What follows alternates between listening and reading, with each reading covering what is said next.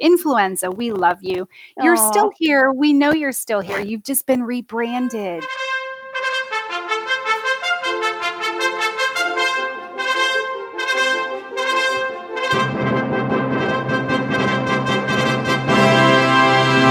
It is Thursday, April 22nd, and welcome to episode 12 Squared. This is yet another special edition. This is not as planned. We have not yet been able to logistically organize and get our acts together sufficiently to do the McBarnhart group with all 6 people. However, we are today debuting the Dos Equis edition of the Barnhart podcast. Dos Equis as in Mexican beer, as in 2 X's, as in 2 X chromosomes. We've got all the girls around the table tonight. So in order of appearance originally on the Barnhart podcast, first and foremost, Supermom, aka Mrs. Super Nerd, is with us. Hello, Mrs. Super Nerd. How are you, darling? I'm fine, thanks. Glad to be here. Oh, glad to have you. Next in order is Nurse Claire, who Nurse Claire has 1 or 2 things that she needs to say. And of course, joining us again is You Can't Suppress a Vanessa. Vanessa, dear, how are you? Great. Thanks for having me. Oh, thanks for being here. All right, so we kind of had a rough outline going. Certainly with Nurse Claire, we've got all kinds of things to talk about in terms of what's going on medically, and it's actually going to tie in. This is going to get, in fact, pretty unpleasant and pretty, frankly, it's pretty scary. This is actually going to tie into the fact that this is a Dos Equis episode, and it's all women around the table. Let me say a word to the male listenership, because I think more than half of the listenership to the Barnhart podcast is in fact men. Don't be put off or intimidated that it's all women. We've got some pretty hardcore scientific stuff that we're going to be discussing, and we all made the pact before we started this that there would be no up talking whatsoever, and again, I don't want to scare everybody off before we even get into this, but we're going to be talking about, horribly enough, menstruation and things like that. But it's very scientific, and it's as regards the death jab. So please, male listeners, stick with us. And I think you're going to hear some pretty interesting things. Now, we had a secondary topic on the agenda. We were going to talk about, I've gotten lots and lots of email requests about female modesty and dressing and all this kind of stuff. I honestly don't even know if we're going to get to that in this episode. We can always save that for another Dos Equis episode in the near future. Because, boy, Nurse Claire, there is so much to talk about. And a lot of this is exploding within the last, 48 hours. Yeah, I was gonna be generous and say the last 72 hours have been disturbing. I didn't sleep very well last night. Yeah. So we'll get into that. Well, let's dive in right away. First of all, everybody remembers that you are a nurse in a major metropolitan area east of the Mississippi, and just general on the ground. What is the status? Is it mountains of dead bodies, or what's the deal? Gosh, I don't even know where to start. So first of all, I will say this: if you have not turned off the television by now, you absolutely must do that. Mm. The television has warped people that they can't even admit what they are perceiving with their own senses right now. So yeah. I don't watch TV. I check the local news only for on the internet for weather, but I see the headlines screaming hospitalizations, new cases.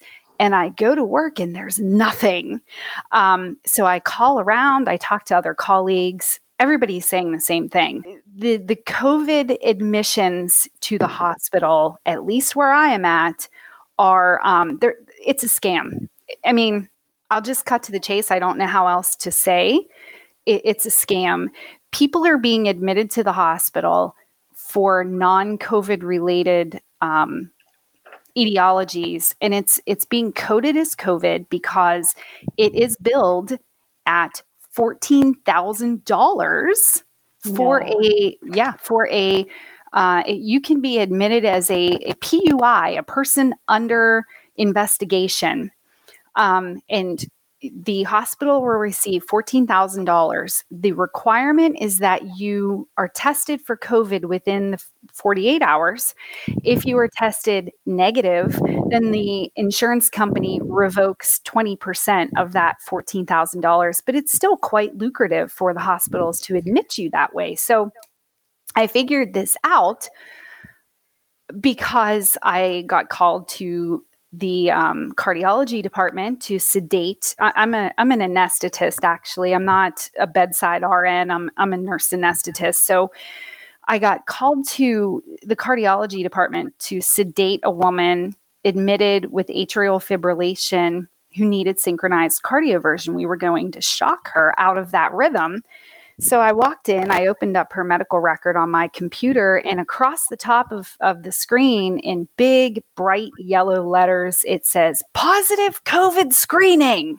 So I said to the patient, "Do you have COVID?" And she says, "No, I've never had COVID. In fact, I got my second dose of the vaccine in February." So I turned to the cardiology nurse and I said, "Do you know why she has positive COVID screening listed on the top of her chart?" And she said, "Oh, well, we do that for anyone that's admitted with any kind of symptoms that could possibly be COVID." Which is anything, right? Which is basically anything. Yeah. Yes. And I'm going to give you two anecdotes so that the listenership knows exactly what I'm talking about, and I can paint a very distinct picture for you. This woman, first of all, I mean, I personally believe her AFib. She was 81 years old. This was new onset atrial fibrillation. It could be unrelated to the vaccine, but I have heard quite a few people developing atrial fibrillation following the second dose of the vaccine. So I question how much the vaccine played a role in this, but she was home by herself. She developed extreme shortness of breath. She got scared. She called her children. They told her to call an ambulance. So she came to the emergency department with shortness of breath. That was her presenting symptom. That was her admission diagnosis, shortness of breath. Mm-hmm. That falls under, that makes you a positive COVID screening. Oh my gosh. A person under investigation for COVID. Meanwhile, her shortness of breath was secondary to the fact that she was in congestive heart failure, which was related directly and caused by the AFib. Mm-hmm. And once we shocked her and got her out of this atrial fibrillation, she felt like $1 million. She was fine. She never had COVID. She tested negative for COVID, but she was listed as a PUI, a person under investigation, and the hospital billed it that way. Oh my gosh. Yeah, days later, I had a gentleman in the operating room who was in his 90s, was also blaring across the top of his chart, positive COVID screening, admitted for nausea, vomiting, difficulty swallowing. This man subsequently tested negative for COVID, but was admitted that way. He had a large esophageal tumor, massive esophageal tumor with lymph node involvement, which was compressing his abdominal organs, causing his nausea and vomiting. It involved his airway. The tumor was so massive, it was compressing his trachea. But yet someone's making a bunch of money off of this guy's admission. So when you watch the news, when you look at the television and you're hearing about these increasing numbers of COVID admissions, be very skeptical. The other thing, though, that is happening are the vaccine side effects. People are sustaining a lot of vaccine side effects, and that's not being reported by the news at all. Of course not. Of course not. Yeah. So, I mean, what you just went through, they will call absolutely anything. And do you remember last year, there was that nurse who was I think she was from Atlanta, and she went up at the very beginning on to volunteer to work in New York. Well, and there were she two. put that video. There were two of them, but the one who put out the video that said there are people, like low income, mostly Black people, rolling into the emergency room, clearly suffering from nothing more than anxiety, and they are putting those people immediately on ventilators and murdering them. I mean, it's basically the same species. And what's so just thoroughly evil about this right now is, I mean, take someone, hypothetically, like myself, 44 years old, in perfect health. There is no way I am going anywhere near any doctor, any hospital, anything, because they are clearly just using this as a money laundering / murder, if they can get away with it. If they can find any reason at all to get you into this totalitarian system, where someone like me, I mean, my life could just be completely destroyed. They could, BS declare that I have COVID or put me into some sort of a quarantine. It's to the point now where what if something just totally random cropped up with me, and in any previous time, I would have totally gone to the doctor. I'm not against doctors, but I don't go to the doctor frequently either, very, very rarely. But if something were to happen to me, I would go to the doctor. Now, no way. I'm not going anywhere near any of it. And how many people are going to get, and it's already happening with early stage cancers and things like that. People are not going to go and get treatment, and things are going to turn into bad, if not lethal, medical circumstances, just because prudence says you've got to stay as far away from all of this as you possibly can. And what are we going to do? How many Dr. Beeps are there? You can, Dr. Beep lives X thousand miles away. Well, that's the only one that I know of who isn't going to try to kill me. How many are there? It's just a nearly impossible situation. And in terms of the numbers, I'm convinced that somebody in the halls of government, or Fauci, or the New World Order, they pick up a phone and they call somebody and they say, absolutely, all right, we need to see way more cases. And a good example of this is Michigan. And if you look at this map of Michigan and how Michigan is just dark red with all of these case numbers. And isn't it fascinating that virus religiously observes the magic line, the arbitrary magic line that is the state line? And then if you go, what's straight south of Michigan? Ohio? Is that what's on the border? Illinois, I thought. Or Indiana. Illinois. I'm a flunky geography. Yeah, I mean, flunky. Whatever it is on that southern border of Michigan, I think it's Indiana, maybe. I mean, there's nothing there. There's absolutely nothing there. And you look at Whitmer, and she's evil, and she's a totalitarian, and that that this is all just being completely cooked up. Same thing's going on over in Europe. You're telling me that in the UK they went from over 1,000 people allegedly dying a day to, as soon as they rolled out the death jabs, the numbers just plummeted instantly, to where now they only have like 1,000 positive cases per day and maybe 20 deaths per day, whereas just a short time ago they were having like 1,100 deaths per day. No, this is all propaganda. This is obviously all propaganda, and it's all cooked. But what you're telling us, I don't think a lot of people realize about this thing of just everybody who walks in the door is 14 grand. That's just unbelievable. Yep. So two things I'll pull out of I'll circle back to what you just said. So everybody needs to understand how very, very powerful Anthony Fauci is. He controls NIH funding. So these large academic medical centers, and even if you're not in an academic medical center, most private practice physicians, most of them are a thing of the past. They have been bought up and purchased by large healthcare conglomerates. He controls a lot of NIH funding. So these people either toe the line or they don't get paid.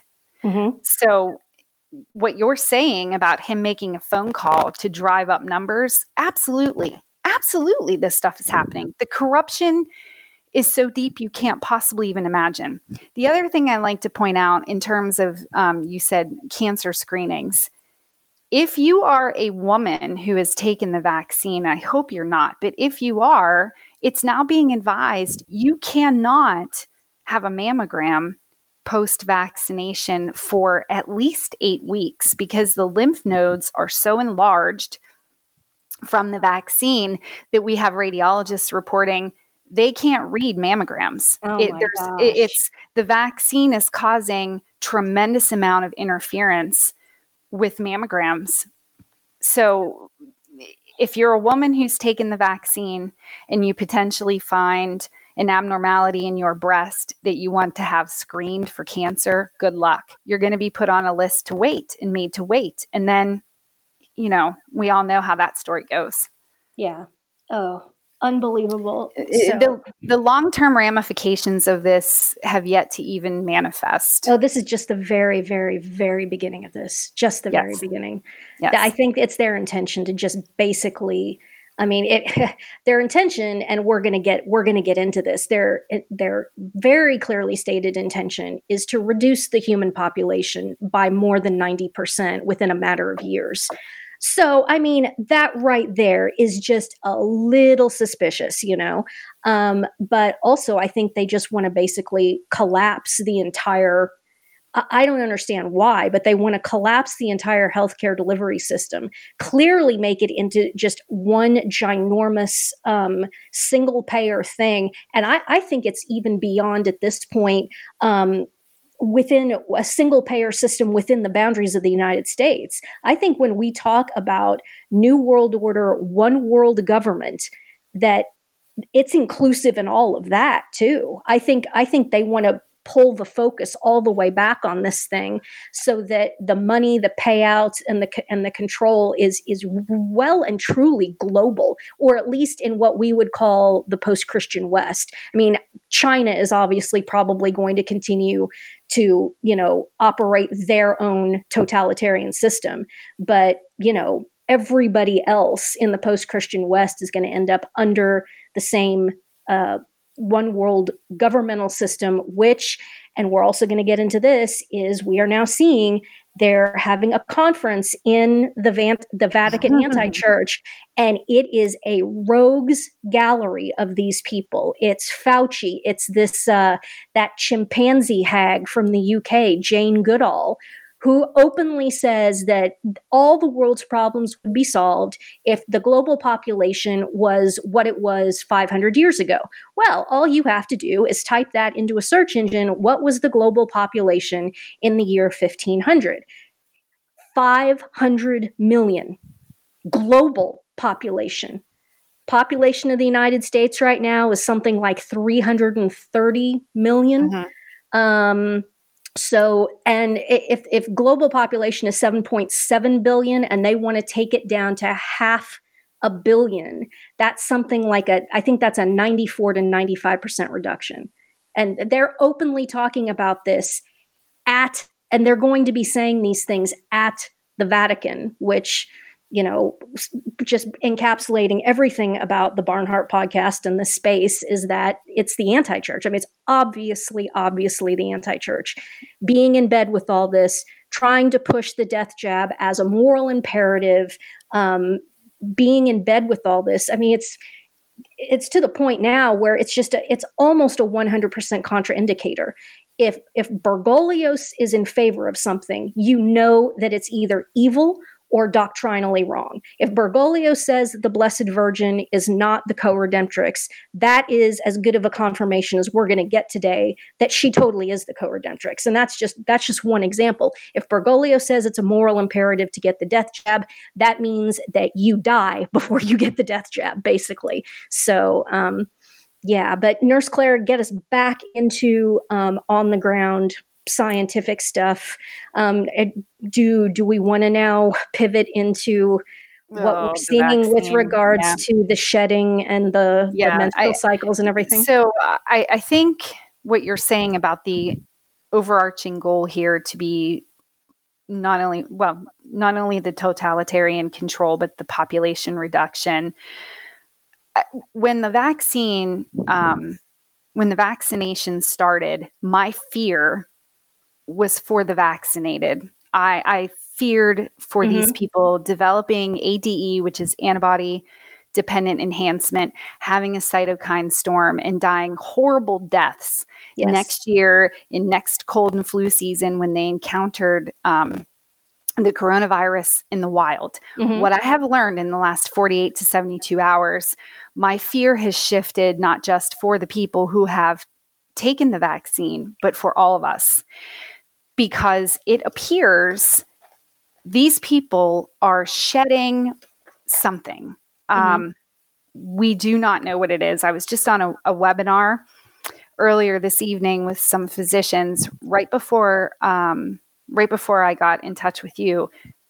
We have no idea what's going on. No one knows.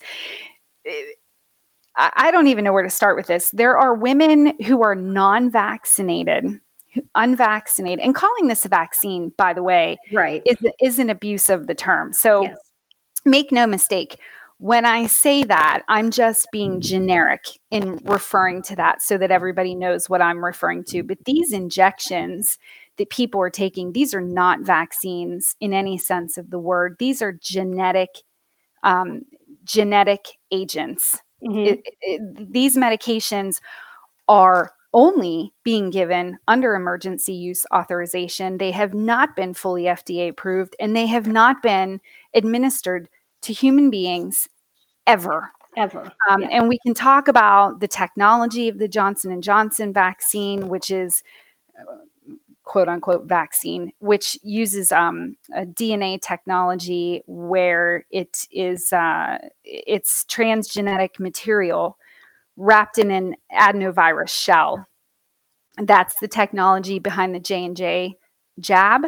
The other two vaccines, the Moderna and the Pfizer vaccines, use the novel mRNA technology, and that mRNA is encapsulated inside of a nanoparticle, a nanolipid particle, which we can get into that as well. But and that's brand new and experimental in and of itself. That is as well. That is novel, completely novel. But the point is, the people who have taken these injections, we all are aware from various social media accounts of the side effects and the manifestations these people are having. But now there are unvaccinated women who are manifesting all sorts of menstrual anomalies. We have children who are exhibiting bleeding disorders after they've been in close proximity to the vaccinated, the quote unquote vaccinated, and men as well. Men are not exempt from this. They are reporting strange bleeding, bruising, clotting. I'm sorry to say this, but I think we're all mature here. Erectile dysfunction and diminished sperm counts. So something is being transmitted. No one at this point knows exactly what's happening. There are numerous physicians, epidemiologists, immunologists, and virologists who are speculating, is this the shedding of a protein? Is this the shedding of the spike protein from these people? Is it transmission of another protein, the anti-spike protein that is produced by someone who's received these jabs? We don't know. We have no idea. And if it is some kind of shedding, is it coming out through the skin? Is it a pheromone? We have no idea. Oh my gosh. So the numbers of people, and a lot of the listeners will be saying, this is the first I've heard about any of this. This has actually been going on for quite a while. I've been getting anecdotal stuff in my email box about this. Then you start talking to people, and I talked to Dr. Beep earlier today and said, are you seeing this? And he said, I'm not seeing it myself, only because right now I'm on a geriatric thing. So he's not seeing menstrual involvement himself personally, but he said his colleagues totally are. Well, the interesting thing about that, though, there are reports of postmenopausal women now started bleeding. Yeah. 78-year-old women who have resumed their period.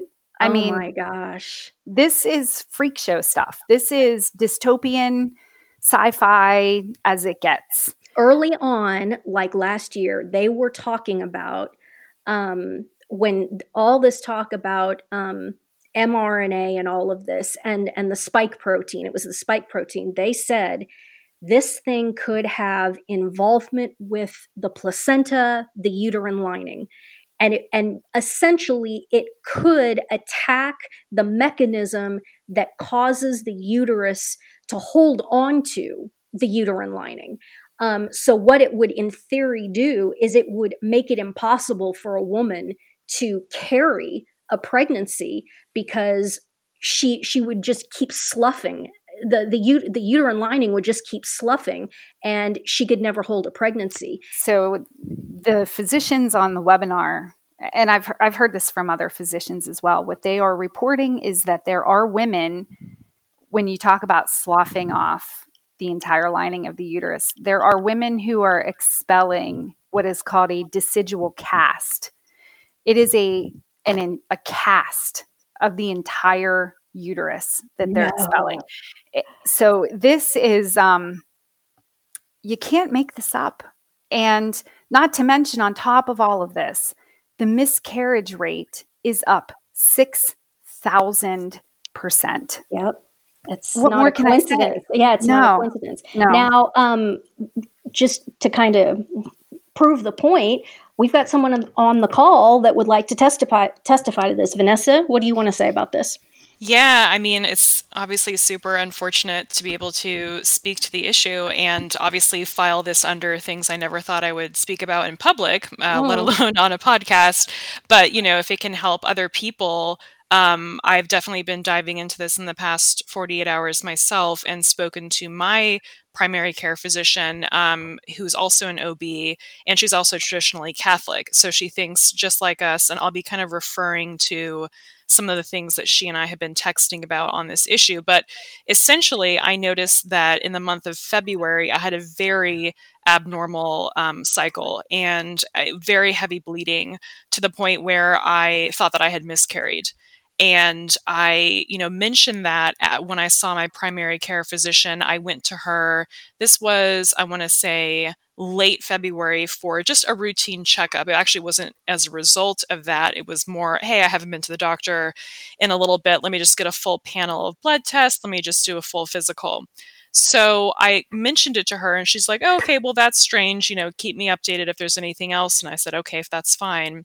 And she calls me, this was about 4 days ago, to go over the results of all of my tests. And the week prior to that, I had gotten my period for the month of March, which was the exact same situation. Very heavy bleeding, very uncharacteristic for me. And for those who don't menstruate on listening to the podcast, typically when women have periods, they are very unique to them, but they're consistent. So if something is out of whack, that usually means that there is something going on. Now, it's possible to miss periods or to have late periods. That can be common if a woman is stressed out or if she's playing sports. That's not so much of an eyebrow raiser.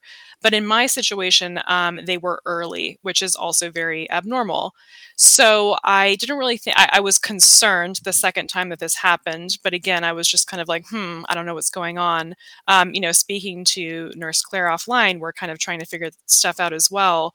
I start to search more into it and I find an Instagram account. They just shut her account down today. Her name is Kim Albert, I believe it is. Nurse Claire, correct me if I'm wrong. Yes. And she was uploading hundreds and hundreds of user stories to her Instagram page of women basically complaining about three things. The first thing was abnormal heavy periods. The second was a lack of period. I did see the older ladies resuming periods, and then also children getting heavy nosebleeds. But that's the first time that I saw other people describe what I had experienced.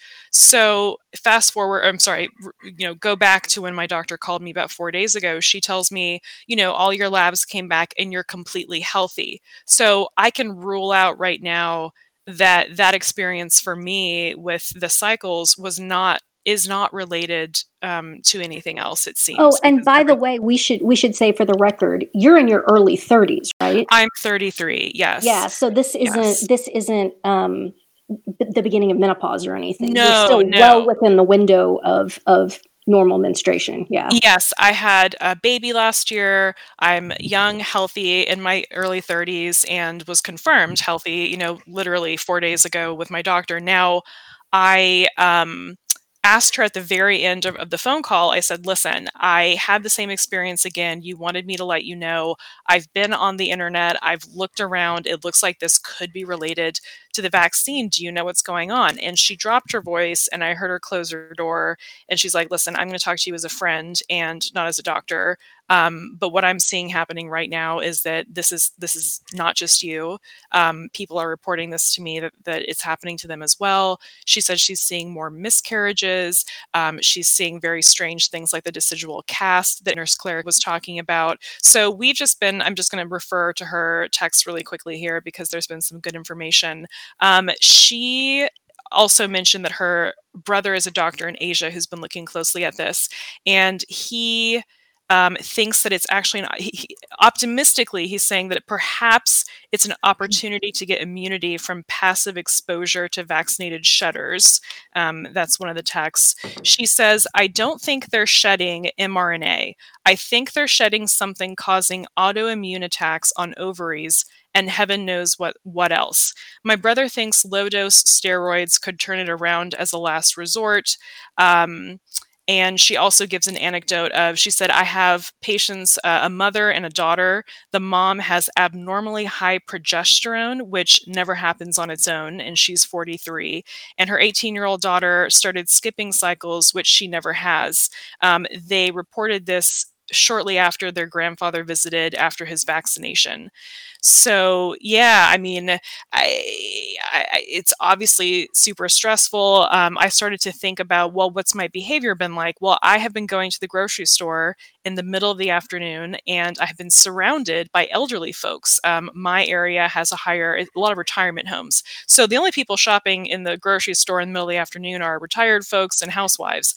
So I've just kind of made the decision to, if I'm going to go shopping, it's going to be very late at night. And so I don't have to be around other people or give the shopping tasks to my husband. But I'm going to hope that there's going to be some reversal of this, by changing some of my patterns. I did call, the other thing I was seeing with miscarriages was I did call several friends of mine and warned them of the same situation. So I guess my advice would be to folks, if you're experiencing this as well, to see how you can modify your behavior to avoid large vaccinated crowds, and also to warn any friends who are pregnant, but just relying on divine providence and whatever happens next. But isn't this ironic? Isn't this ironic that now here we are standing around talking about the fact that it's the truth could be that people who are not jabbed need to stay away from people who are, where of course the mainstream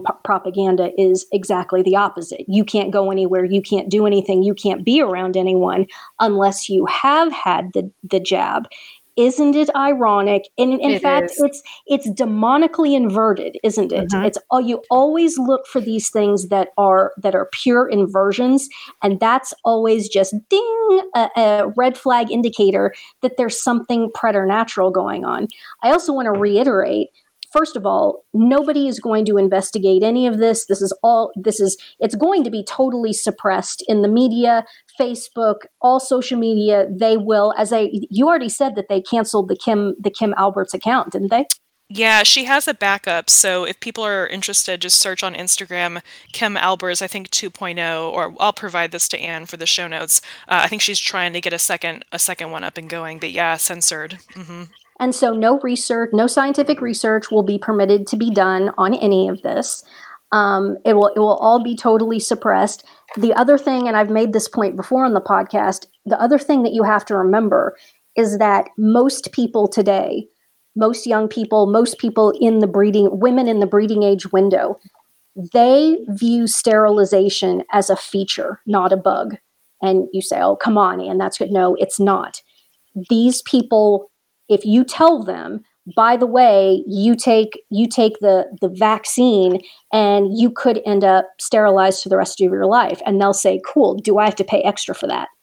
That's how far gone this culture is. That's the mindset of these people. So they're not going to be up in arms about this. You tell a 19-year-old girl walking the streets today, you're never going to be able to have any children. And she's ecstatic.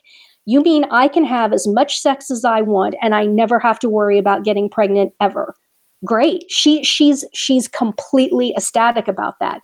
There's not going to be an uprising. There's not going to be any resistance to this on a mass level, because the culture, being completely post-Christian and now just, sprinting into overt Satanism, the culture is suicidal. They don't want to reproduce, and a lot of people are quasi suicidal in terms of themselves. Yeah, I'm going to get the jab. If it kills me, whatever. I mean, I don't want to live in a world. There's really no future for me anyway. There's all kinds of excuses that you hear people making about this.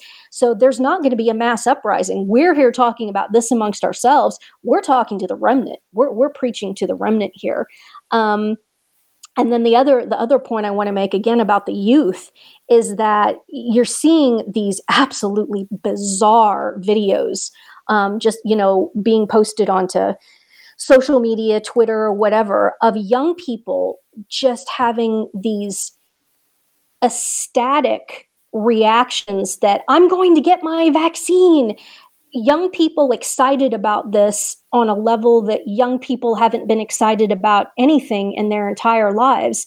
And that all of that excitement just screams preternatural to me. It screams demonic oppression, that they are that almost religiously zealous about this, that they're going into these quasi-religious ecstasies because they're going to get what is basically appearing to be a Luciferian anti-sacrament of getting this injection. So, I mean, it's all of this evidence, it's talk about consilience. Everything just keeps coming together and coming together and coming together. And if I could add just about the younger generation, being a millennial myself, I have met women almost at every job that I've had that when we'll talk about whether we're married or unmarried at the time or plan to have children, I've always met women who said, yeah, I'm just not going to have kids. And they say it very matter-of-factly, without any, irony. And it's always was very disturbing to me. I just never understood that mindset and how someone at such a young age could be so set on that. Another thing I've also just noticed is definitely my generation, but particularly the one below me. So I think that would be Gen Z. Travel has been something that has been so pushed on my generation and the one below me. You have to see the world, you have to go here, you have to go there, you have to find yourself. And a lot of what I'm seeing is the younger generation saying, I'll do whatever it takes so I can travel again. I'll do whatever it takes so I can travel again. So it's almost like you've gotten these marketing messages that have been perfectly set up like little, exploding time bombs to just have this COVID situation swoop in and lead them by the nose to do whatever the New World Order wants. It's, like you said, completely preternatural and very disturbing. Yeah. Super Mommy, do you have any anecdotal evidence? Have you seen or heard anything in your neck of the woods? I have. I personally know of both male and female reports of the same things Nurse Claire was talking about, both concerning menstruation and just male issues. Mm-hmm. also, we have contact with people that have been vaccinated, and it's, I'm just sitting here trying to figure out, okay, how do I carefully, I don't know, I don't want to cut off friendships, but I'm trying to figure out, do I need to really reduce exposure to these people?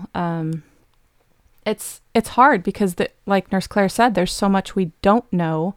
We don't know if they're shedding this through their skin, or for how long after a vaccination they shed it, if it's forever or if it's for a limited time or whatever. Is it worse right after they've been vaccinated versus, a few months down the road? We'd love to have answers to all these questions, I'm sure. But in the meantime, I think the big thing is, what do we do about our family and friends who have been vaccinated and our exposure to them? Right. And you bring up a really interesting point, because I think it's pretty clear that where this is going, talk about demonic inversions. Everybody's being coerced completely against every law, every human rights compact on the planet. Overt coercion is going on in order to get people to get this injection.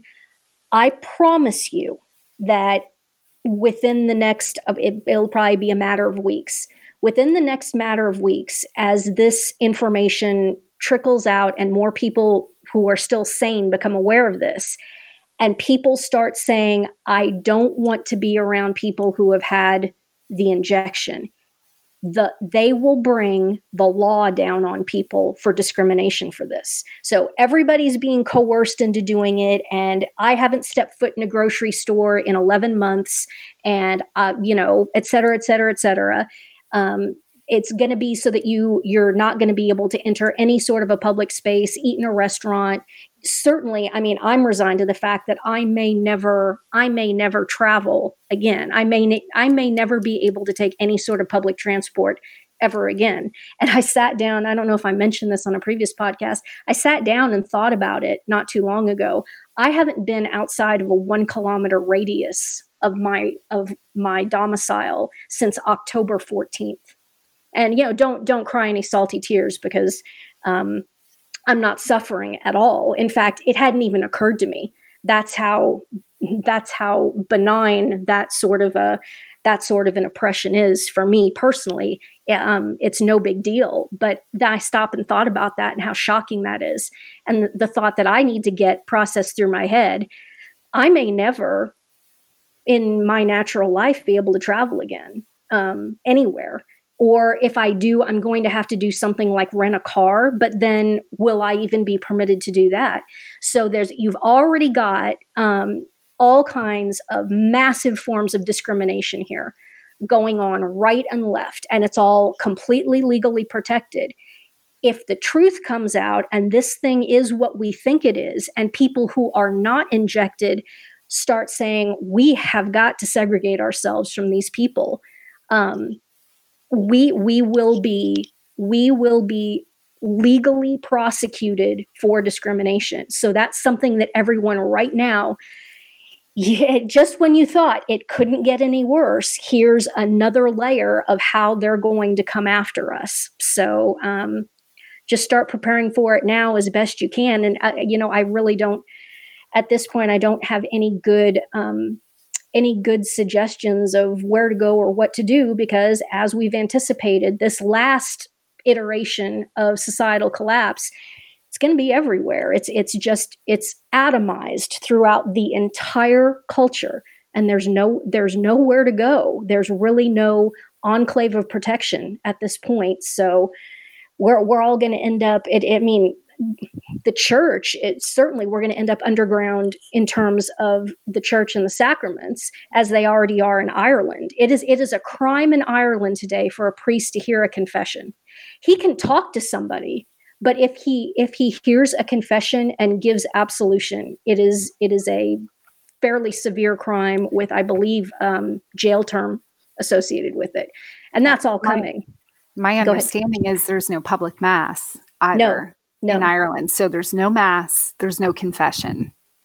and if a priest leaves his house to say the mass. So if he has a hidey hole, or he has somebody who has a home altar, and he gets snagged and they figure out that he's going somewhere to celebrate the mass, presumably if they would search him, and he would have a host and a bit of wine on him, or any sort of liturgical accoutrement on his person, he would be guilty of a felony that carries a jail term for leaving his house in order to say the mass. I mean, this is making stuff that went on under the worst oppressions, and back under the Protestant kings and queens.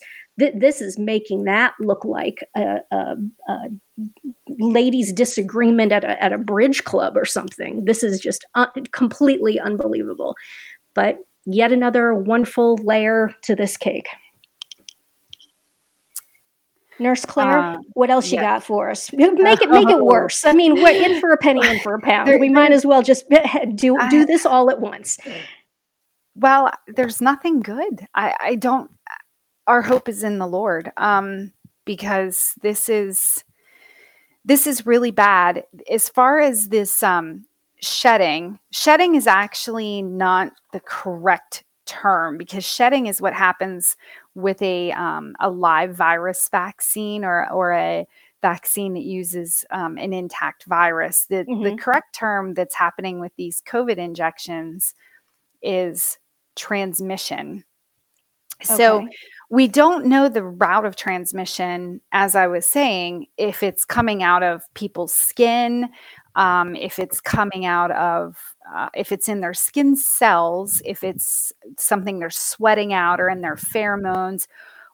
But what we do, we do know that our public drinking water is already contaminated with pharmaceutical residue. So is this something being excreted in people's urine that's not being removed in our water treatment facilities? I have no idea the route of exposure. Super Mommy, you mentioned, we don't know, are these people shedding just within the first few weeks, or transmitting within the first few weeks of their injection? Is this something that goes on indefinitely? No one knows. I've seen physicians speculating that it may last 6 months, but what we do know is that these shots cause the body to make a synthetic protein forever.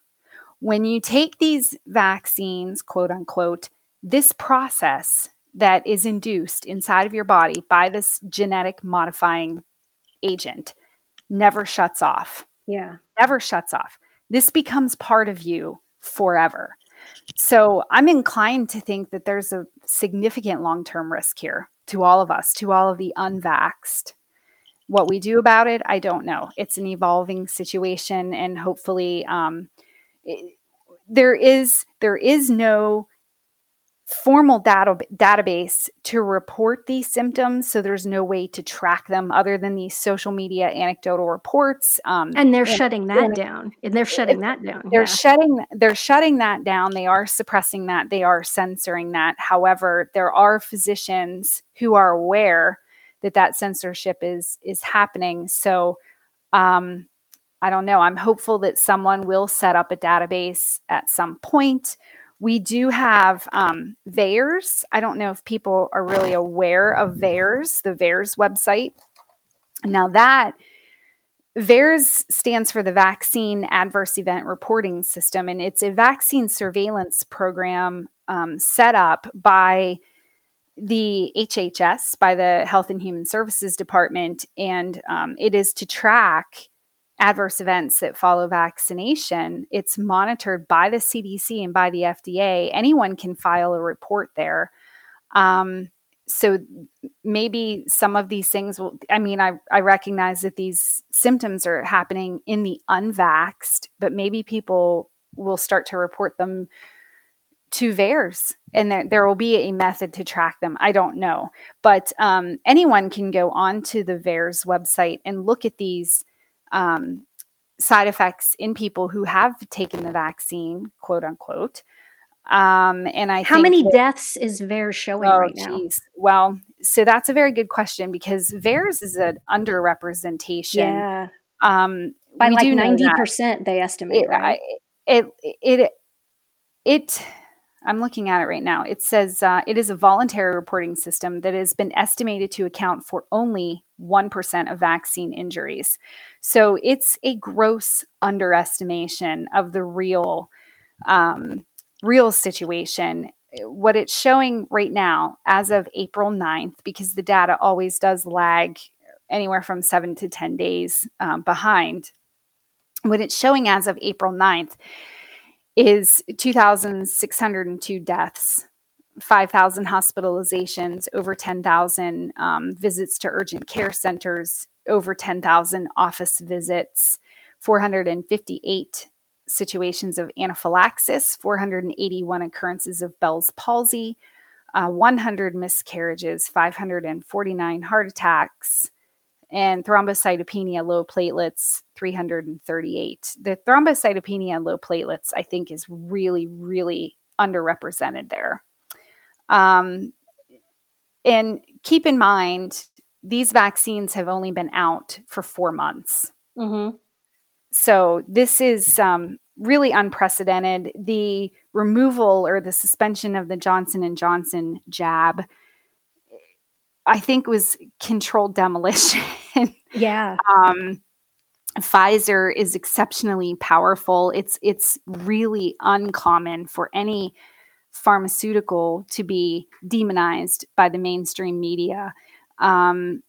In the removal of that vaccine from the market, quote unquote vaccine, the suspension of that should make everyone suspicious, because these clots, all of the negative effects are happening at an even higher rate with both the Moderna and the Pfizer shots. So if this was really about health, if this was really about safety, all of these jabs would have been withdrawn, not just the J&J. So my personal theory on the Johnson & Johnson, I think it is possible, if not probable, that this was planned from the beginning. They said, look, we're going to give you however many 100 billion, guaranteed you're going to get the X 100 billion. We're going to roll it out, and then we're going to recall it. And you keep the X 100 billion and just walk away from it. And it's all being done, like you said, to demonize the non-mRNA ones and push and drive people into that. Oh no, I have to get the Pfizer. I have to get the mRNA because that's safe. Again, just look for everything to be completely inverted. I strongly suspect that it was just a money laundering PR thing that was planned, as all of this, as we're seeing. By the way, we'll repost in the show notes also the Johns Hopkins 2017 paper, like almost 100 pages long. 2017 lays all of this out in just stunning detail, including so many people dying from the fake vaccine rollout that the President of the United States has to go on television and make a public statement to the country, effectively canonizing all of the dead people as having sacrificed their lives for the greater good of their communities. This was anticipated. Oh my gosh. This was anticipated in 2017 that was going to happen.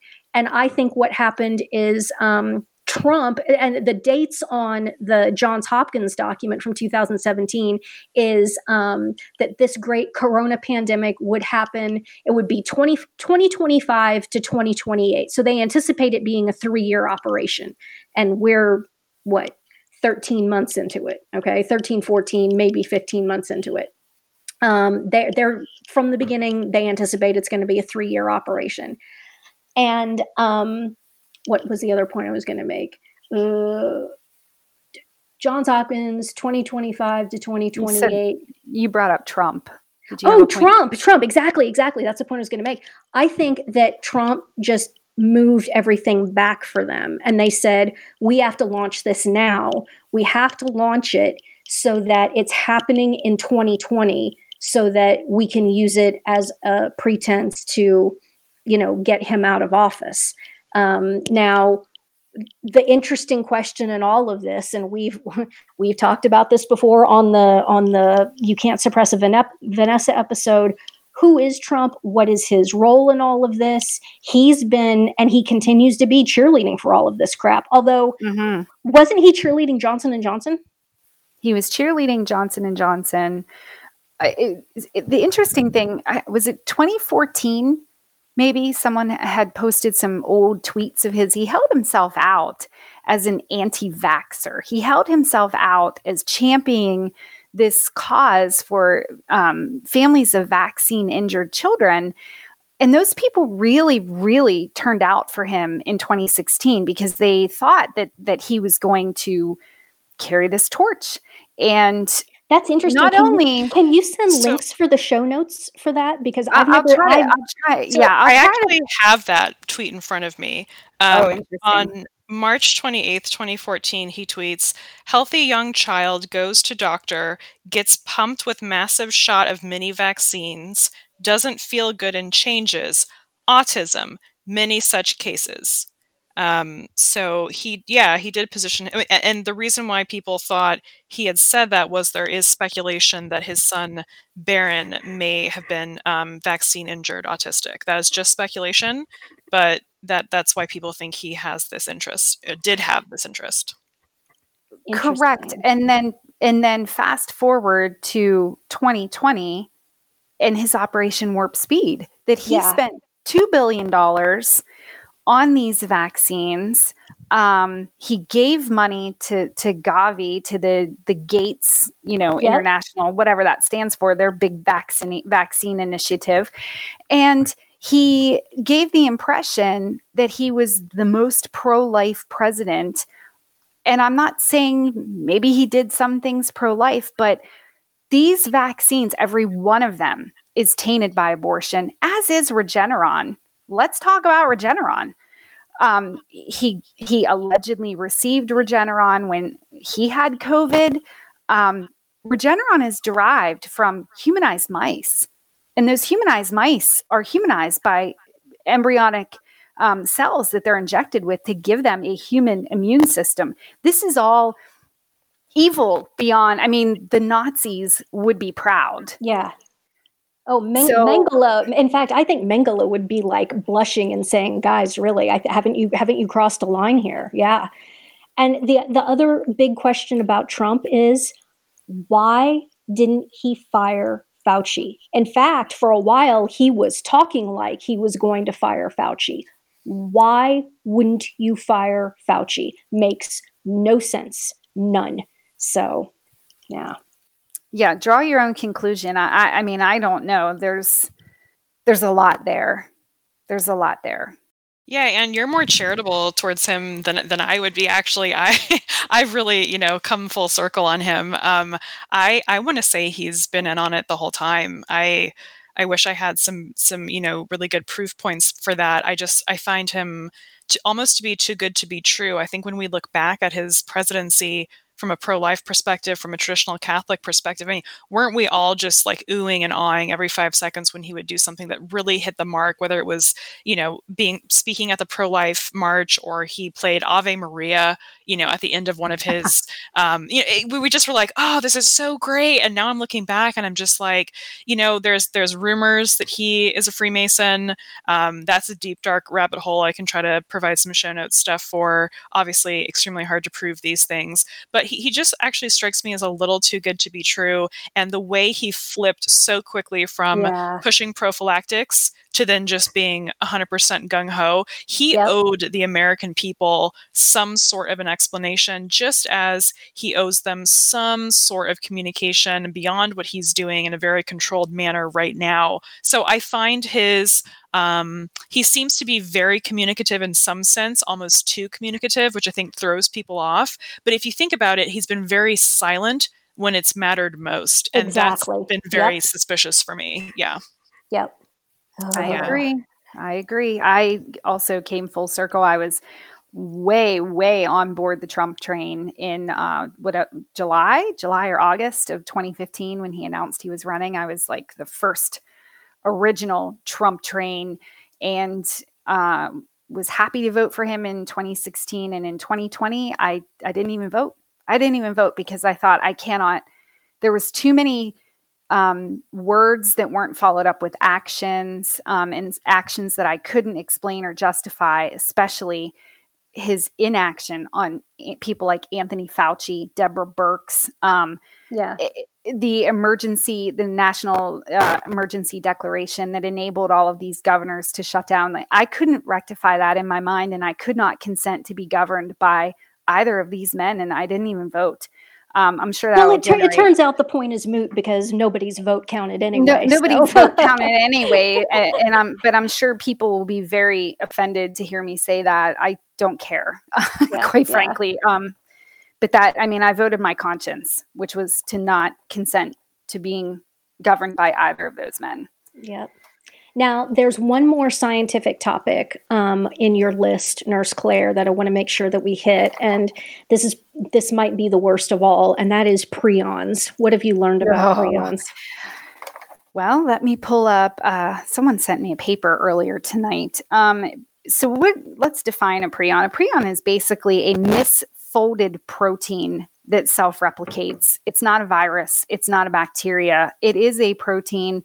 So a virus cannot reproduce. A virus relies on a host. A prion can self-replicate. These are very dangerous, very hard to destroy. They cause hideous diseases like Creutzfeldt-Jakob disease, which is bovine spongiform encephalitis. It is mad cow disease. This is how I've known about prions for over 20 years, because it's mad cow disease and it's human variant. It's the prion, yes. Like you said, it just replicates and it lays down as what they use, the word they use to describe it, as a plaque. It forms a plaque in the brain, if you can imagine something as horrible as that. Yeah. Yeah. There are a lot of people speculating that, let me open this paper. So the paper I'll include for the show notes, it's from Microbiology and Infectious Diseases. And the title of the paper is COVID-19 RNA-based vaccines and the risk of prion disease.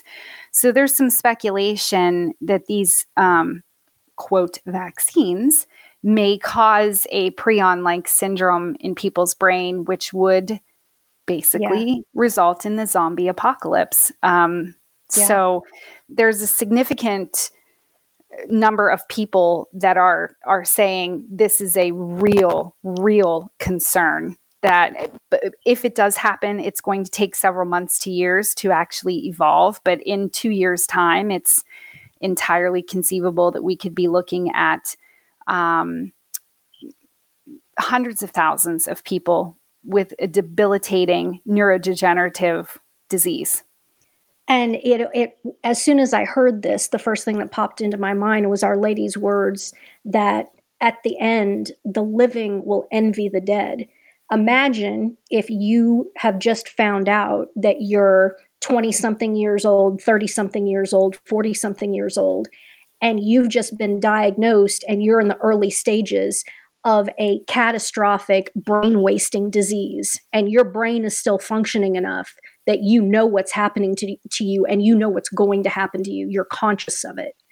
There are going to be people in the streets killing themselves, like the biblical images of people going out into the streets and rending their garments and things like that. If that is what's going on here, that's what Our Lady could be talking about, that the living will envy the dead. People will find out that they've got this and they'll just immediately demand to be euthanized or commit suicide themselves or whatever. Yeah. All of these things have come across my radar in just the last 2 or 3 days. And this is why I tell you, I just couldn't sleep last night. All of this on my mind, from the fact that the people who have willingly accepted these injections, they're not the only ones at risk now. All of us are, because I didn't foresee this as affecting the unvaccinated the way that it has. And it's it is terrifying. It's the stuff of nightmares, really. I don't know. Is there any, has it ever been scientifically observed that prions can transmit easily? I mean, with mad cow disease, you literally had to eat the central nervous system tissue of an infected bovine or sheep or whatever it was. Right. You couldn't even get it from the muscle tissue. It was only in the central nervous system. So it was, in a certain sense, hard to get. The problem hard to get. Yeah, go ahead. But when you're a no good, rotten, especially Muslim butcher, and you throw things that you're not supposed to throw into the grinder, like brains and things like that. Spinal cord, yeah. Then that's how they ended up with it. A lot of it in the UK. So as long as you have good slaughter practices, this isn't gonna. It wouldn't have been a concern. It's difficult to get. I don't want to throw people into a blind panic thinking. I've never heard of prions like being transmitted through the air or anything like that. No, however, I don't know if this is a responsible thing for me to say, given that we just don't understand these things yet. I don't know what the vaccinated people are shedding. If they're shedding a protein, if they're shedding actual mRNA, I don't know what this could turn into. It's all hypothetical at this point. Haven't some people said hypothetically at this point that having sex with someone? Yes. Yeah. Yes. Yes. There is a guy out there who is saying, if you are unvaccinated, you shouldn't be kissing, let alone having sex with someone who is vaccinated at this point. Wow. Because you risk really acquiring whatever is being transmitted from these vaccines, from the people that have accepted these vaccines. Again, the inversion. You could not, no one could sit down and make this up. Nope. This inversion of everything, there's no way that it's a coincidence. And you really get the sense that there is the most horrible, terrible fallen intellect is pulling the strings and has devised all this, and that people are being whispered to by demons. And this is Lucifer's final attack on mankind, on the world, on everything. You could not make this up. Wow. Unbelievable. Yep. All right. And I have something to add real quick. Yes, ma'am. I was noticing I read an article earlier today from LifeSite News about the frontline doctors with Simone Gold, and I guess they have several hundred doctors who are kind of on their team and seeing people, and 4 doctors who are doing a lot of research and writing articles for them. They are helping people get hold of ivermectin and hydroxychloroquine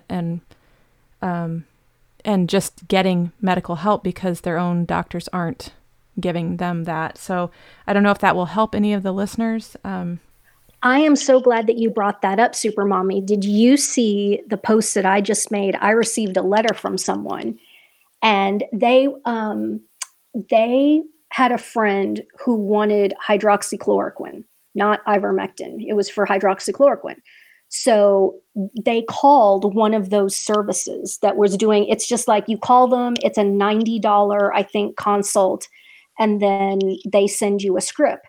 And the thing that shocked the person was that the doctor that they talked to was pushing them to get jabbed. And then the person, kind of their spidey sense went up and said, okay, which one do you recommend? And the response was, whichever one is closest to your arm. And just I'm really appalled by that. Yeah. And then another anecdote was someone asked their GP, I think, about the possibility of getting a script for ivermectin, and the response was, it would be unethical for me to give you a prescription for that, and I am obligated by law to record in your permanent medical record that you asked me to do something unethical.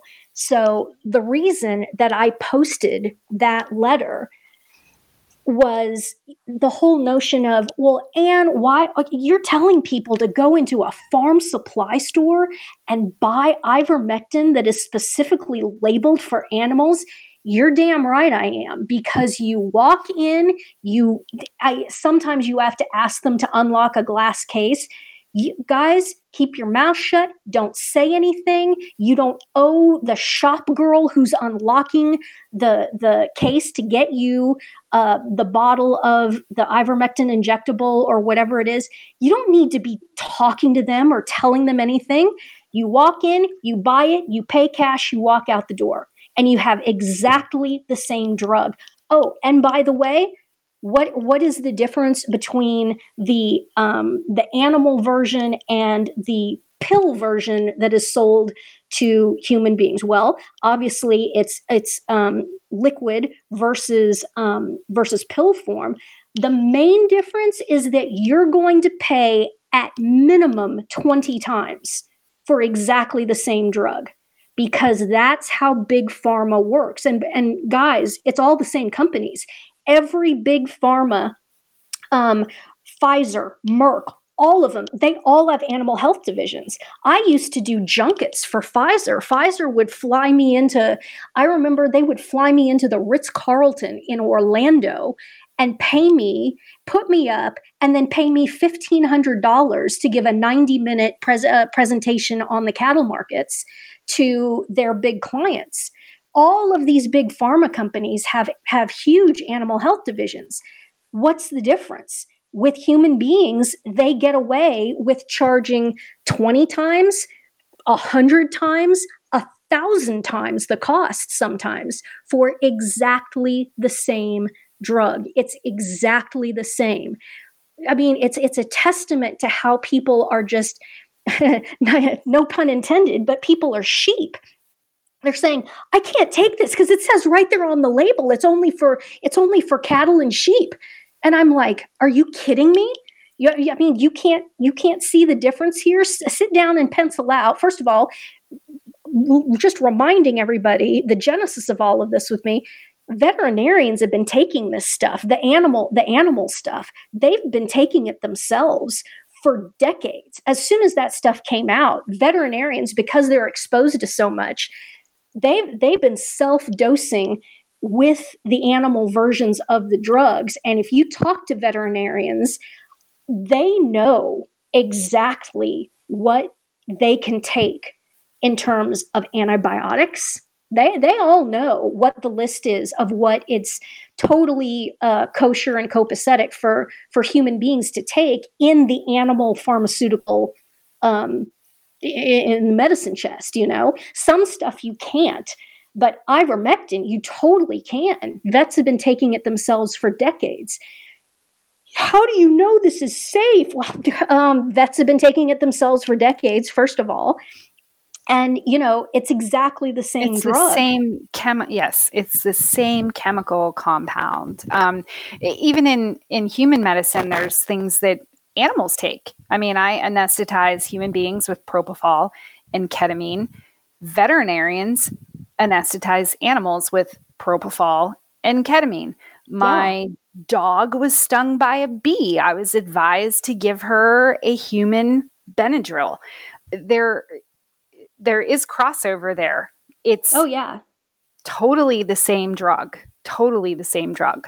And everyone knows, and the big pharma companies know. And if you don't, just to give you an idea of how wildly corrupt the big pharma companies are, especially in terms of the United States, where they have just been gouging people ruthlessly for decades and decades. The great example that Carl Denninger cites on Market Ticker is down in on the Mexican border. Okay, if you're in Tucson or whatever, and you get stung by a scorpion or bitten by a venomous snake down there, and you need antivenin, There is one example, I think it might be the scorpion antivenin, that if you go into an emergency room in Tucson and get, the course of antivenin that you need, they bill your insurance company $45,000 for it. You can drive literally like 30 minutes across the Mexican border and get exactly the same antivenin for $250. That this is the level of corruption of big pharma. So, that's an extreme example, but just making sure that everybody understands it's about the pricing differential. Of course, but we have Super Bowl ad commercial airtime to pay for. And Yep, exactly. Priorities. Why do you think, all of you guys that watch Fox News, even, I haven't watched television in years, but when I did, every other commercial was for some farm. It was for a drug. Yeah. There is so much money. And that also should make you stop and consider how the media itself propagandizes you, because they're so dependent on big pharma advertising. Right. It's all one big combine, and they're all in bed with each other. And one of the things, obviously, we all think that the corona scam is population reduction / sterilization. It is obviously a means of instigating and accomplishing a totalitarian putsch, which we are in the midst of. No question about that. But what it also is it is the biggest money laundering operation in human history. The amount of money that has been laundered to big pharma in all of this is, I think it's in the trillions now. I think it's pretty easily in the trillions. Amounts of money that are so vast that they in realistic terms, they don't even exist. We're talking about, if you subscribe to my theory of money, that money is a proxy for the human capacity to labor, produce, and create through time, and that money can be easily, there's a function that converts all money into basically man hours. None of this exists. These quantities of money don't even exist, because you've covered the life of every person on the planet, and then gone forward now, I don't know how many generations, at least six generations, assuming that they don't exterminate the entire global population. And if you get eventually to a point where there are 10 billion people on Earth, and convert all of that into man hours, you're still not even anywhere close to what they've done with the money supply. But it still has buying power. It still is allowing these people to live these decadent lifestyles, and also, admittedly, it's a power rush. A lot of them just do it because they can, and it gives them diabolical satisfaction to just get away with it. They clearly don't have any concept or care about what. That's the thing that's so interesting to me. They have no concept or care about what the consequences of any of this are going to be. There's not going to be a world for you to go live a decadent lifestyle in. There's not going to be, resorts and clubs and all this. You need human beings in order to animate and vivify all of this. And these people are so lost and so dumb, and this is very common amongst Americans. I think a lot of them, they just think that, food comes out of the back room of the grocery store, and or out of the kitchen of the restaurant, and it just shows up and it's just there. And all of the things that they consume, all of the clothing and fashion and cars and whatever it is that they consume, that these things just appear, and there's no connection or concept of where anything comes from, and that you have to have the entire human race basically working together to enable and facilitate and make possible all of these things. And these people are literally that they're that blinded, morally blinded. Again, we've talked about this in terms of sin makes you stupid. It doesn't drop your IQ, but it dims your intellect so that you have the 700 horsepower engine and you're mashing the throttle, but the transmission's disengaged. So you're just sitting there with your engine spun up, no power getting to the wheels at all. And in fact, you're in neutral, so you'll just roll. You're just going to roll with gravity. So I don't know. It's again, we just keep coming back to the diabolical in all of this. Speaking of the pharmaceutical corruption, one point I do want, and I know Non-Veni Mark has made this point on his blog. You've made this point. I want to just follow it up. Please understand, these shots are not FDA approved. Right. They are being utilized under an emergency use authorization. And the only way that happens in a situation for disease is if there is no known treatment for that disease. Then the FDA will allow or will issue an EUA, an emergency use authorization. Hydroxychloroquine and ivermectin have been overwhelmingly successful, according to everyone that I have talked to, including my own personal experience with it. My father was sick. I gave him ivermectin. He literally recovered in hours. I myself started feeling the sniffles coming on at the end of February. I took a dose of ivermectin. I was fine within 24 hours. Mm-hmm. Both of those medications, hydroxychloroquine, I think has been in use somewhere like 70 years. Yeah, you can because it's an anti-malarial. Yeah. Right. And so you can buy it over the counter. It's not over the counter in the US, but in places where it is over the counter, it's like $2. Yeah. So in Africa, in English speaking places in Africa, they call it Sunday. Sunday, right. Because you take it once a week and you take it on Sunday. So hydroxychloroquine is called Sunday. Yeah. In the ivermectin, the mechanism of action of ivermectin for the SARS-CoV-2 virus, the ivermectin prevents the spike protein of the virus from binding with the ACE2 receptors. It is phenomenally effective. Yep. And all of that had to be suppressed in order to allow Big Pharma to get their emergency use authorization so that Trump could give them $2 billion to produce these jabs, yep. Which means ultimately on the back end of that, lots of people had to die. Lots of people who had symptoms of COVID that could have recovered, that could have been treated early with these cheap drugs, had to be sacrificed to the gods of Big Pharma. That's right. Ridiculous. It's disgusting and despicable what's been done here. This will go down as one of the largest crimes ever perpetrated on the human race. Oh, it is. By orders of magnitude. And what's sad, I think I put this into the chit chat group that we have. I got such a sad email from a person who said, "Oh, I got the vaccine, but now that I'm seeing all of this stuff is happening, if it starts happening to me, I can just take ivermectin, right?" And I'm just like, no, sweetie, that is not. No, you've allowed this mRNA to be accepted through the nanolipid particle, allows the mRNA to be taken up into your cells of your body, where it becomes part of you.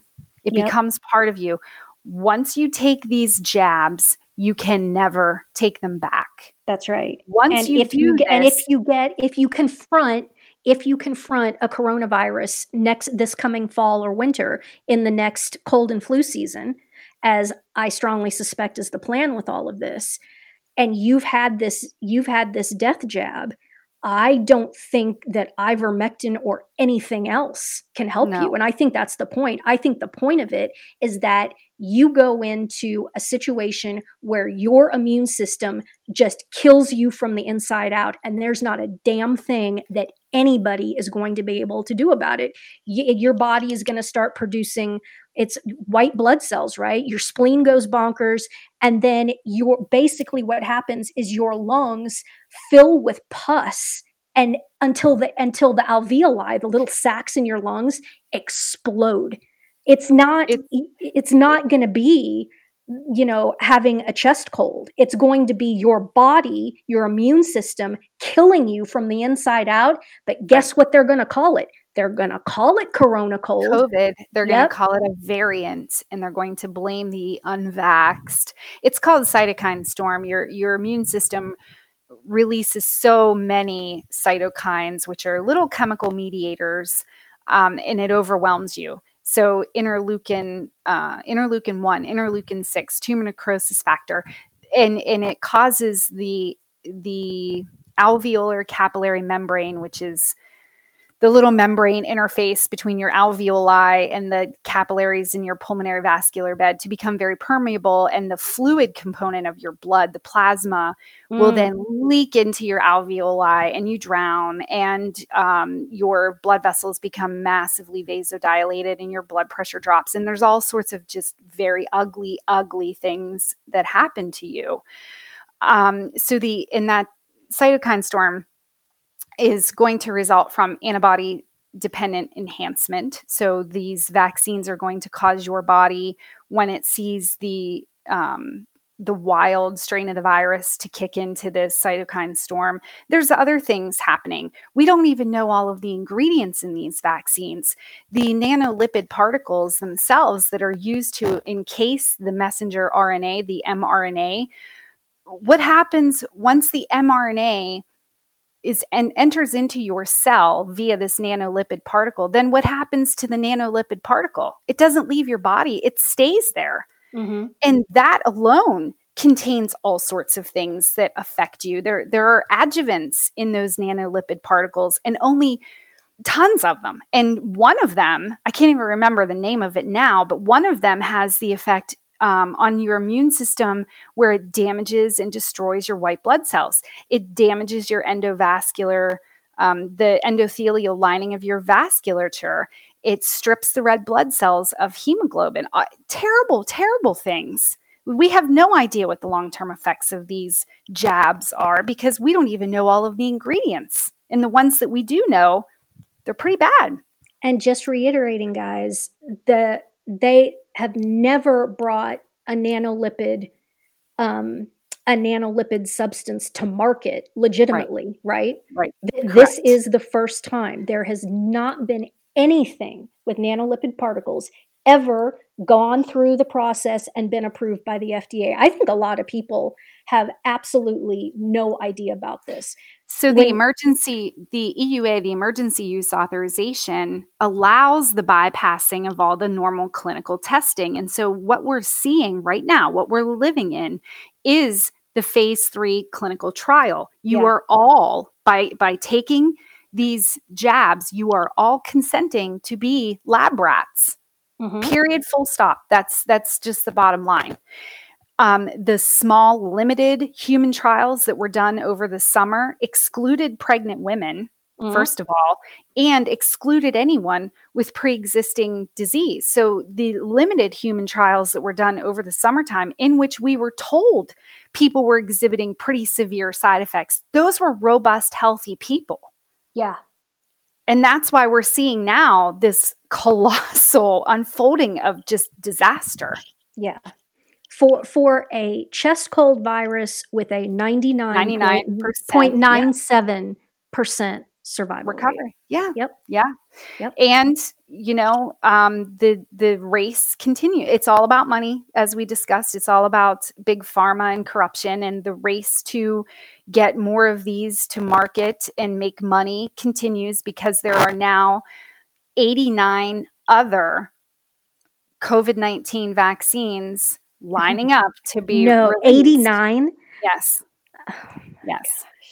There were, over the summer, when Pfizer was leading the pack, I think there were 120 or 113, I don't remember exactly the number that were in development, but now there are 89 that are in the pipeline ready to come to market. So we absolutely have to stand up against this, because these people have no intention of going away. Oh, no. It's never going away. And it's going to be, well, you need a booster every year. And then it's going to be, you need a booster every 6 months. And then it's going to be, basically, you need it quarterly. And if you don't, your ability to have a bank account is going to be cut off until this is clearly, I think it's safe to say at this point, this is clearly a mark of the beast, either precursor or this is it, which brings us to the Vatican and all of this crap and these conferences that are happening in the Vatican. Y'all need to watch these things. And you might be surprised that I'm saying that, because obviously this is the anti-church.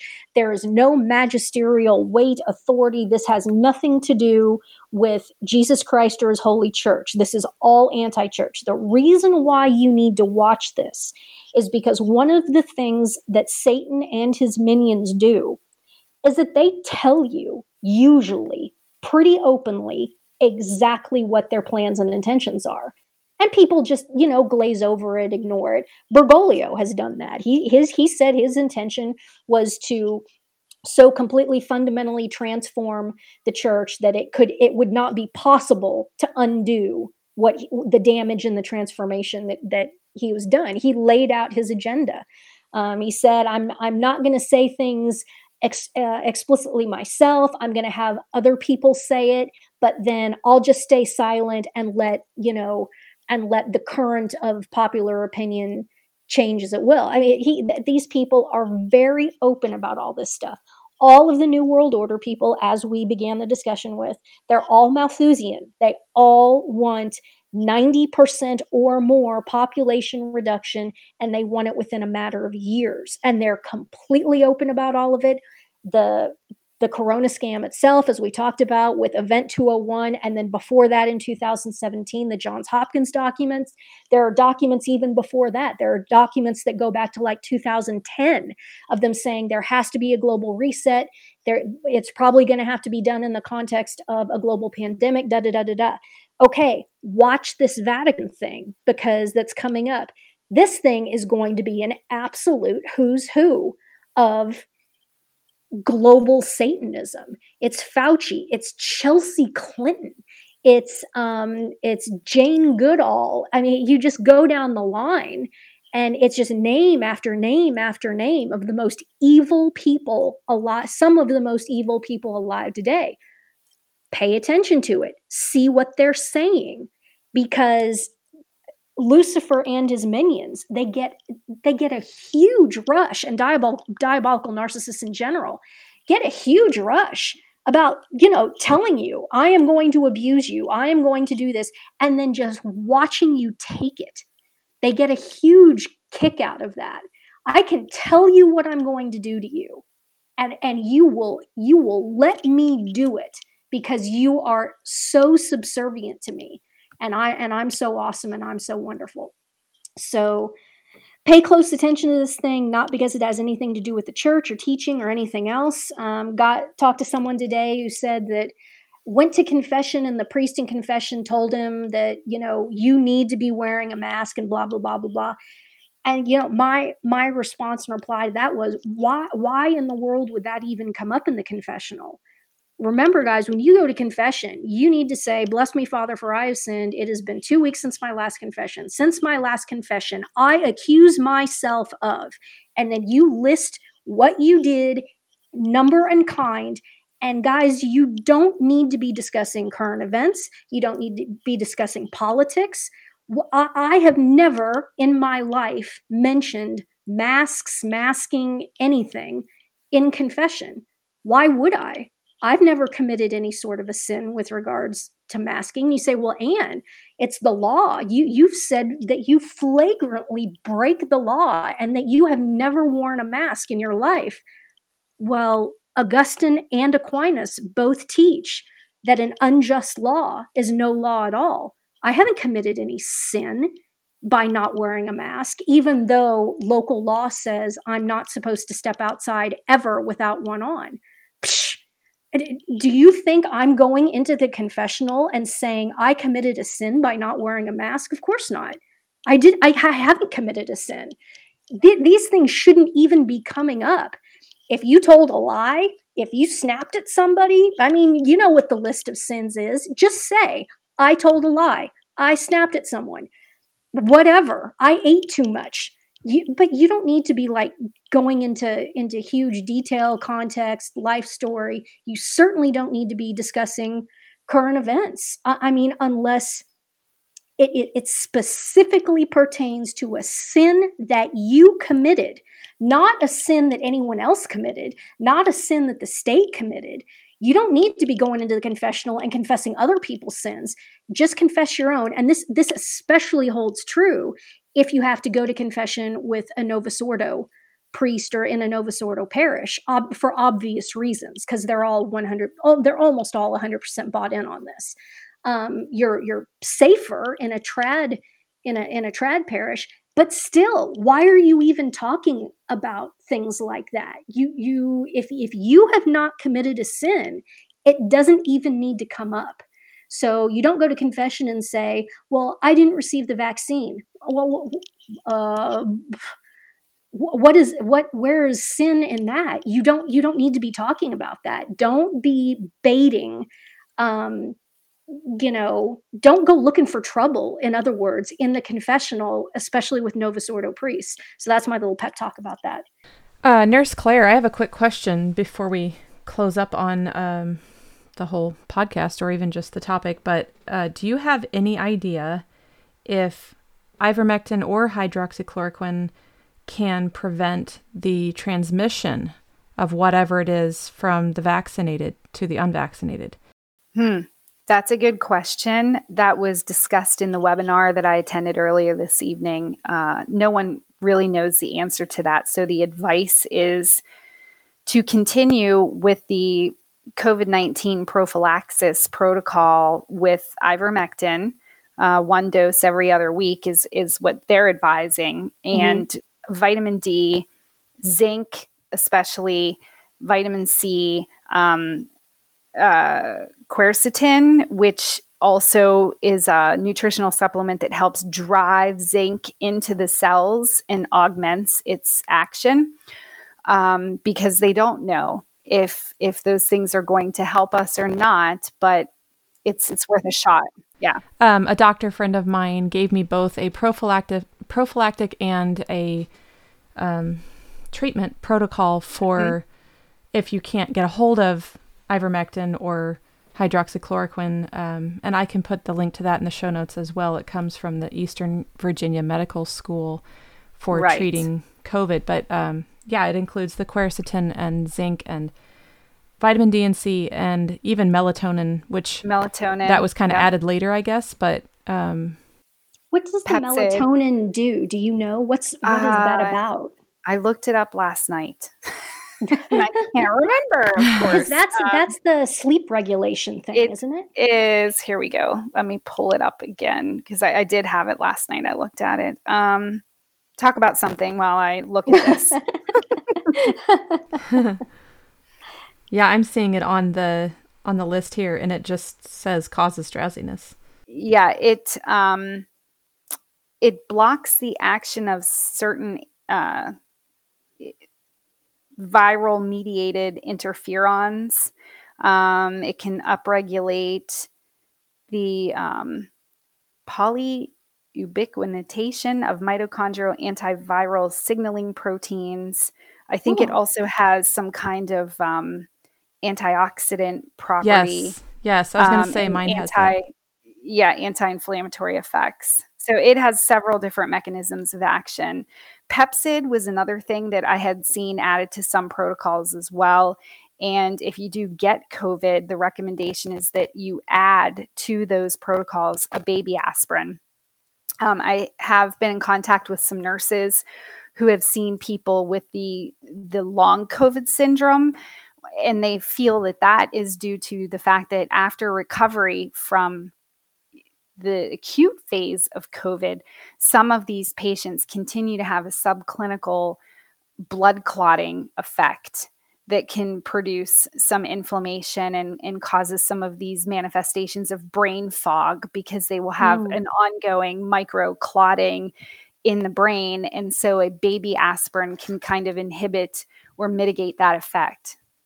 And you said Pepcid, as in that's the heartburn drug, right? Yep.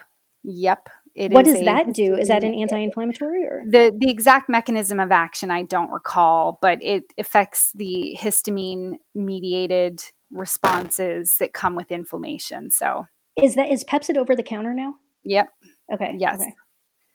all of those things, with the exception of hydroxychloroquine and ivermectin, you can get over the counter. I will also send you a link. There is a website with some physicians that are dispensing these medications. I know that your reader had sent you that email. There's another website, though, that was given to me by a group of frontline nurses that they swear by this physician group that they will provide these, they call it their COVID cocktails, to anyone in the United States in any state. They have 3 different cocktails listed on their website. One is for the acute phase of COVID if you do get sick. One is a pre-COVID cocktail you can take if you've been exposed or for prophylaxis.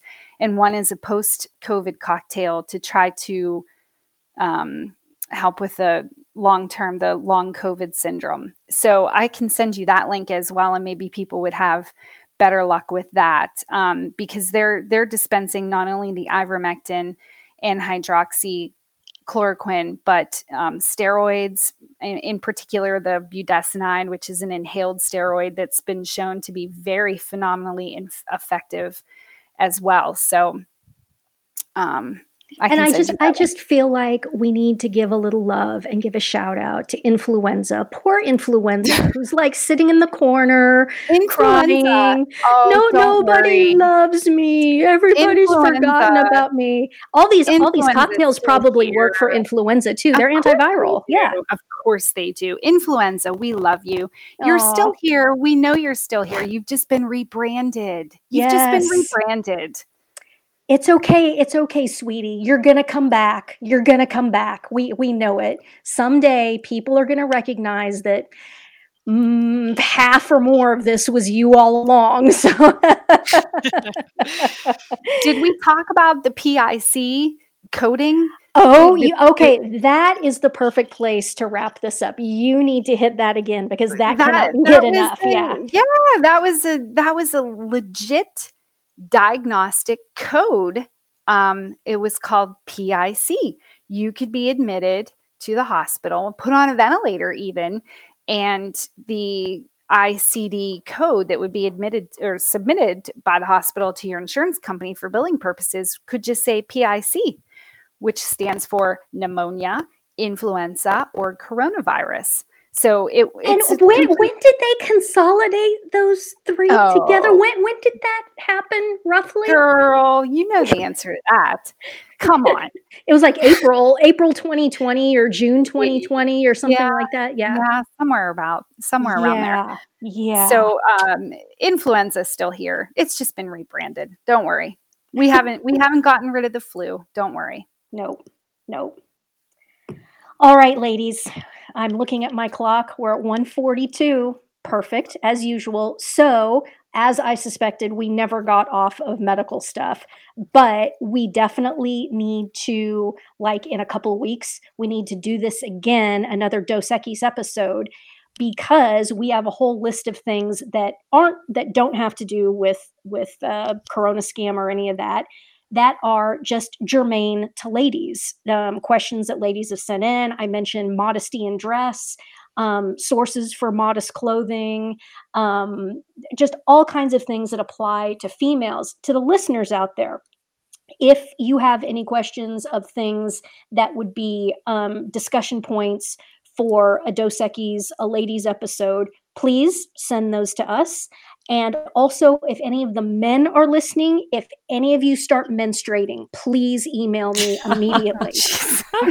We need to know. We need to know, y'all.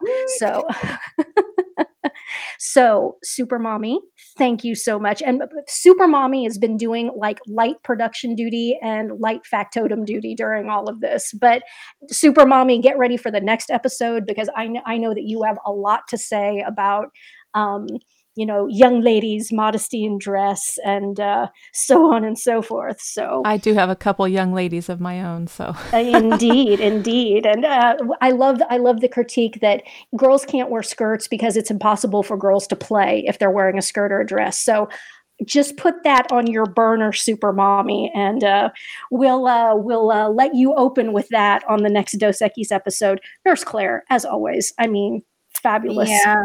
I wish I had better news. I wish I had better news. This only ends with hot war. So praise the Lord and pass the ammo. Amen. Amen. And Vanessa, you cannot be suppressed. So never. Thank you. And we hope, Vanessa, again, talking about things that you never thought you'd hear yourself say. Vanessa, your menstrual cycle is in all of our prayers. So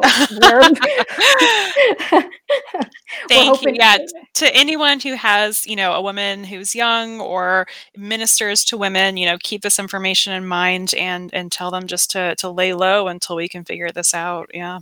Yeah, absolutely.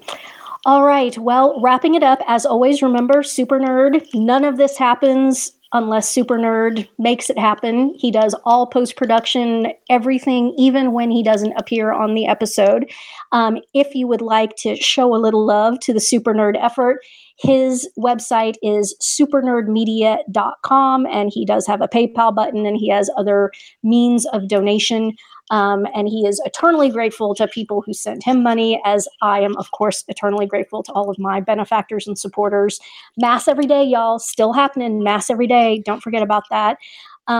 We all remember the Matthew 17:20 intention, but we're getting tight on time, so we'll skip that. But keep praying, guys. Keep praying.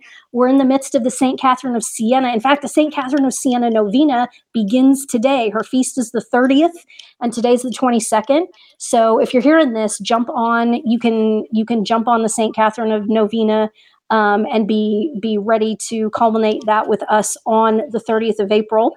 And the other thing that I have to make sure that you guys remind me every single episode, this podcast has its own patron saint. Super Nerd and Super Mommy's 8th child is a saint in heaven, Saint Tiny Princess. And I need to keep reminding everybody that we have our own patron saint of this website. She was present and was hearing numerous editions of the Barnhart podcast being recorded while she was on Earth in 2018. She is now in the Beatific Vision. We need to put this little woman to work. So please, all the listeners out there, Saint Tiny Princess, God knows exactly who you're talking about when you say Saint Tiny Princess, and she hears and she can intercede. So put that little woman to work. Saint Tiny Princess, pray for us. Amen. So thank you all so much. Wonderful episode. And we will see you all next time on the Barnhart Podcast. I'm Ann, guys. Thanks and God bless.